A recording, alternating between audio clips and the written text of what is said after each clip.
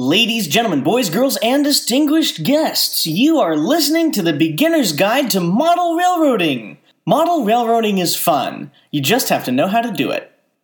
This episode, I'll be covering two major topics: train sets and whether or not you should buy them, and DCC and whether or not you should use it.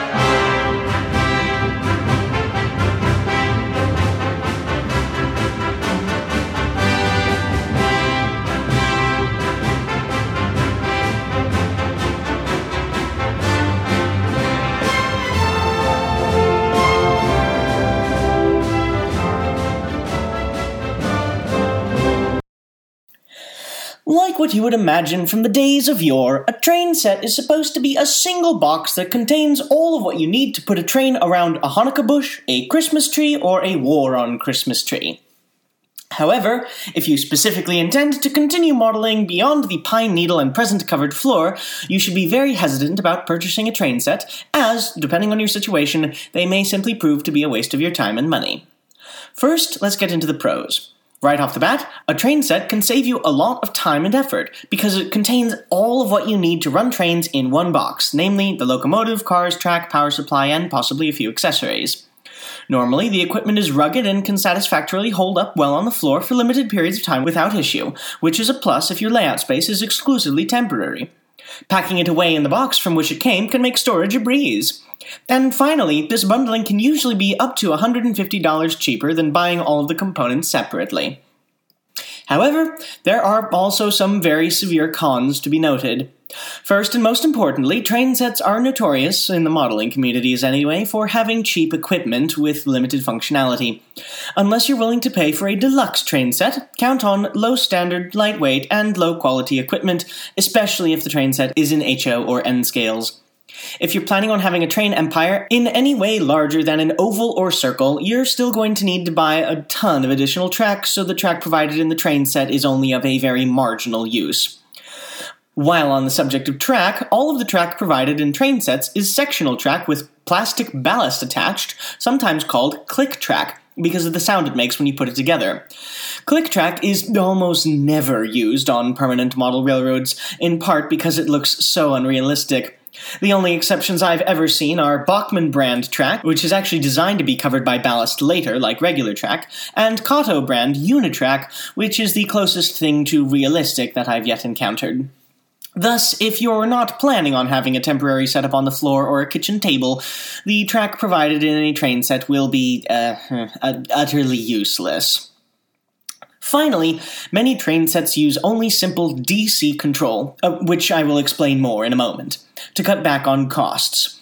If you're ever planning on using more than one train at once, or if you want a sound-equipped locomotive, the DC locomotive will only be a hassle when trying to reach that goal, and you should probably invest in separate DCC-equipped equipment right off the bat.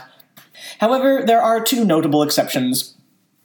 First, manufacturers are starting to produce DCC starter sets, which will explicitly say DCC equipped on the box. And second, a very recent development, some train sets now offer smartphone app Bluetooth control, which would be just as useful as DCC when compared to simple DC train sets. Here are some conclusions we can make about whether train sets are right for your situation.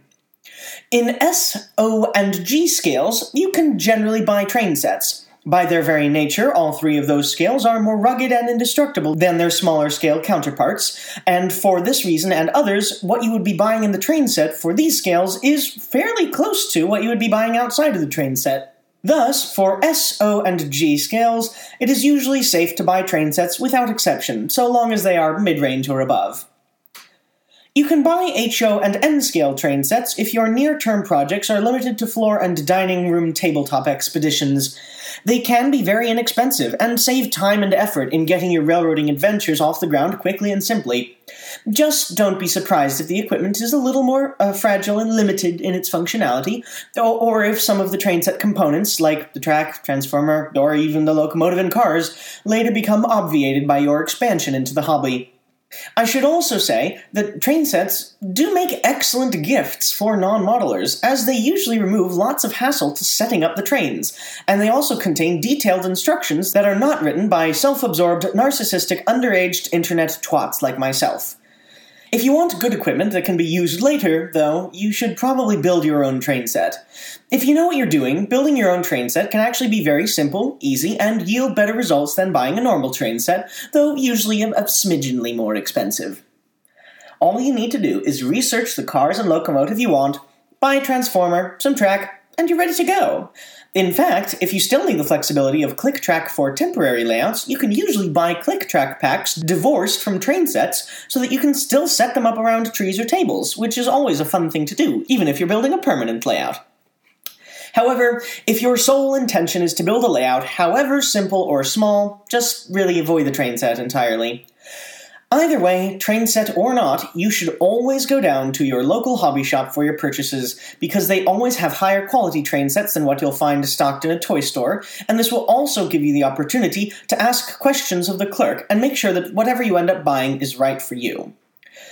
While I do recognize that many people nowadays, especially that of my own generation, are just outrightly ignoring brick-and-mortar stores, at least when it comes to model railroading, when there's such a wealth of information that is required in order to get your start, going to your local hobby shop regularly is an excellent thing to do, because simply talking will provide you pretty much all of the information that you would need, and if you were to put a dollar value on it, I bet you it would be exactly worth the extra upcharge that you would have to pay by going to an actual store.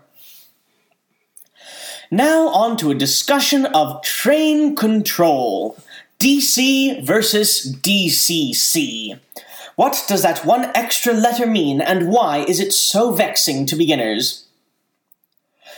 As has been alluded to many times previously, there are two main ways of controlling trains: direct current, or DC, and digital command control, or DCC. Nearly every single model railroad locomotive or power pack is set up to run one of these two systems. Small aside, some toy trains like 3-rail O-scale actually use AC current, but the principles of train control are identical to DC, and for simplicity will be referred to here as DC, but that really only matters for pedantic idiots, so never mind. DC was the original system for controlling model trains. Direct current is pure electrical mechanics. If there's no current to the track, the train doesn't move. Obviously, you don't need me to tell you that. Why are you here? If you increase the current, the train starts to move faster in a speed proportional to the current, because the current in the rails directly feeds the motor in the train. If you stop the train and flip the polarity of the current, the motor runs in the opposite direction, moving the train backwards. Easy as pie. However, this has one severe drawback, namely that all locomotives placed on the track will react in exactly the same way, which prevents you from running multiple different trains at the same time independently of each other. DCC is a development of the past 2 decades. This is 2018. DCC is a development of the past 3 decades, but it now holds almost exclusive market dominance in the hobby. Appropriately named, Digital Command Control allows you to control your locomotives with commands digitally. See how that works there? Basically, it sends coded messages to the locomotives through electrical pulses, like Morse code, through the rails. Unlike DC, DCC uses constant track power. The command station, which is connected to a throttle, then instructs special mini-computers inside the locomotives, called decoders, how much electricity and of which polarity to feed the motor. This also allows for other features like sound decoders, which can also receive instructions for other tasks like fire off a whistle or a bell sound, or to dim or turn off a headlight. Each locomotive decoder is given a specific address, which prevents a command from being sent to multiple locomotives and allows you to run multiple locomotives independently of each other. DCC also has a myriad of other benefits, such as the option for walk-around or radio throttle control, the ability to specifically program locomotive features, and insanely realistic sound decoders with literally dozens of individual sound functions all recorded from real locomotives. But this does come at the price of either paying the extra $50 to $100 or more for a DCC-equipped locomotive, or the time and effort of taking your locomotive apart and hardwiring a DCC decoder into its mechanisms. Installing a DCC decoder in a locomotive is most definitely not a beginner project unless the locomotive is a plug-and-play DCC or DCC-ready model, which means that the locomotive has basically an elaborate miniature electronic socket where all you need to do is buy a DCC decoder specifically for that type of locomotive, remove the shell, plug in the decoder, and reassemble it. But otherwise, I'm not going to be going over much more about installing DCC decoders. I've spent a decade in this hobby, and it's something that even I haven't attempted to do yet. So here's a short primer on wiring layouts for both of these systems. While it may not seem like it, you can wire a layout with DC to run multiple trains at once using something called block wiring. However, you need to approximately double the amount of wiring you install for every additional train you plan to run. Block wiring is where you have a bunch of electrically isolated track segments, called blocks, that are all connected to a transformer or transformers via electrical switches in a way that resembles all the switches you'd see in a cockpit panel on a plane, but obviously a little bit smaller. Here's an example of block wiring. If you're bad with visualizations, consider getting a piece of paper to follow along.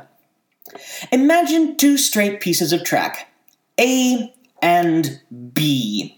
On each end, facing inward, each piece of track has a switch, and the switches connect to two parallel tracks, 1 and 2. So, going from one side to the other, you start on track A, which then splits into tracks 1 and 2, which then themselves merge back together into track B. The simplest wiring setup is to connect one controller to all 4 tracks, but via on-off switches, such that by flicking these switches, you can give power to any combination of tracks A, B, 1, and 2. Now, put one train each, a red train and a blue train, on tracks A and B, respectively, facing each other, and turn off power to all 4 tracks. Start by turning on power to tracks A and 1. Then use the throttle to move the red train from track A to track 1.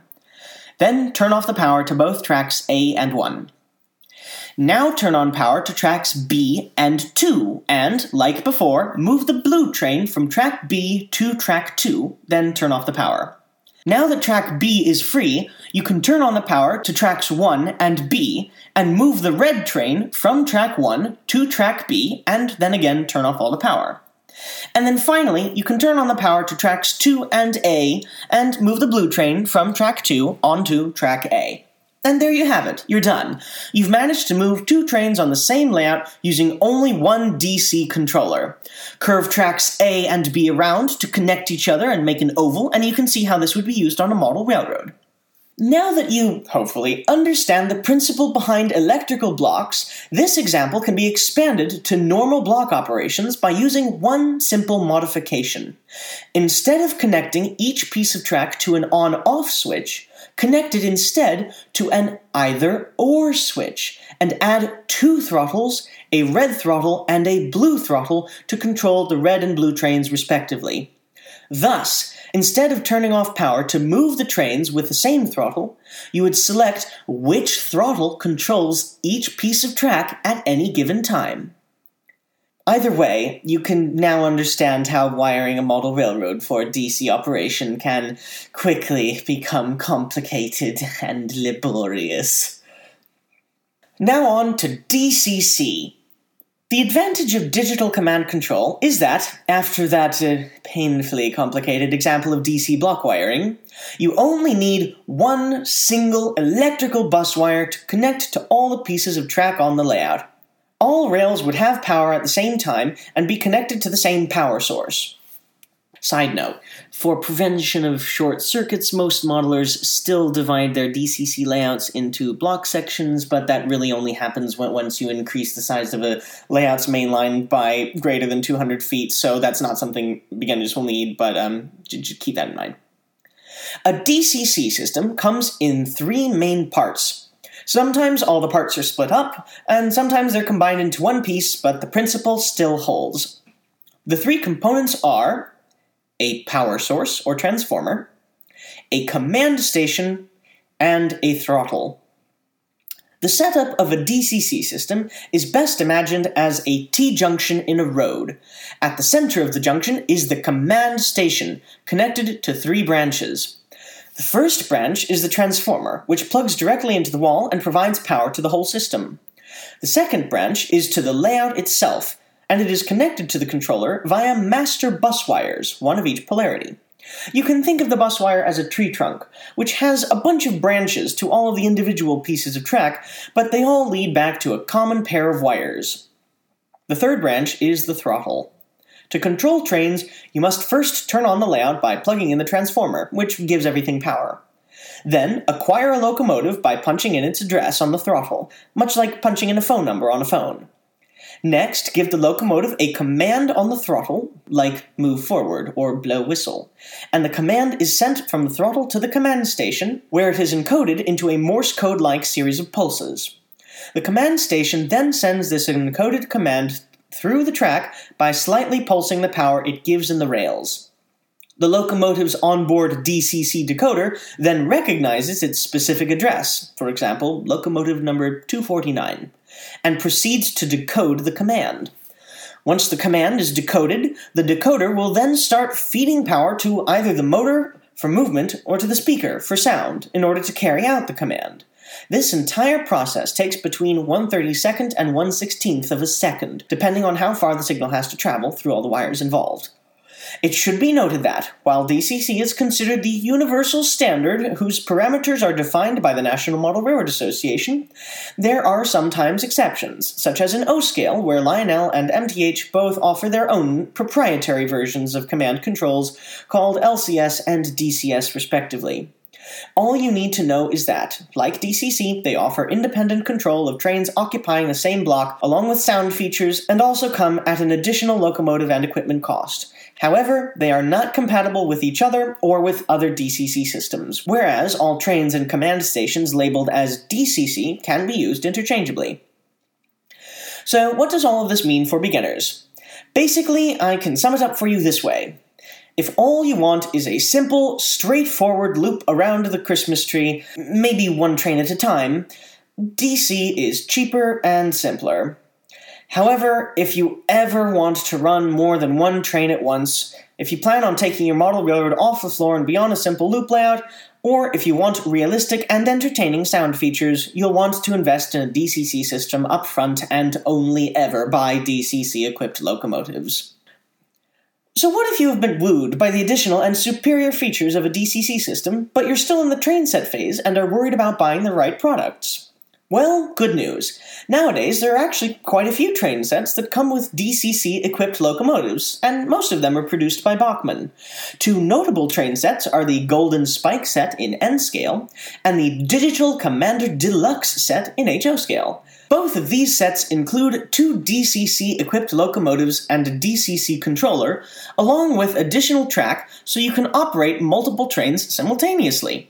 If you want to start with a more traditional one-locomotive train set, a good choice would be the Echo Valley Express set, which features a single DCC sound-equipped steam engine, freight cars, controller, and track. I personally own the type of locomotive used in this train set, and I can recommend it for its hearty workhorse qualities and good sound. Another option that we have heretofore not discussed much is the option for later conversion. Many DC train sets will now come with DCC-ready locomotives, such as Bachmann's HO-scale Durango and Silverton locomotive set. If you recall, DCC ready means that all you need to do is buy the decoder and/or speaker system later, pop off the locomotive shell, plug in the decoder, and reassemble the locomotive. By buying a train set like this, you can reap the benefits of the cheap and simple DC system now, and then buy a decoder and a DCC system for easy installation later. And finally, when it does come time for you to buy a DCC system, the two major DCC suppliers, Digitrax and North Coast Engineering, or NCE, offer simple DCC starter kits for under $200, the Zephyr starter set and the Power Cab starter sets respectively. Personally, I started off with the Digitrax Zephyr many years ago, and it has managed to keep up and grow with me without a single problem since. For that, and for its simple, all-in-one transformer box throttle configuration, I would personally recommend it to beginners who want a well-designed, high-quality, and robust but also inexpensive DCC system. This can seem very complicated, and taken with some other slightly obtuse hobby-specific terminology, can be confusing. So, in order to aid with your understanding, here are a few frequently asked questions for beginners and their answers, as found in Model Railroad Magazine's DCC Made Easy pamphlet.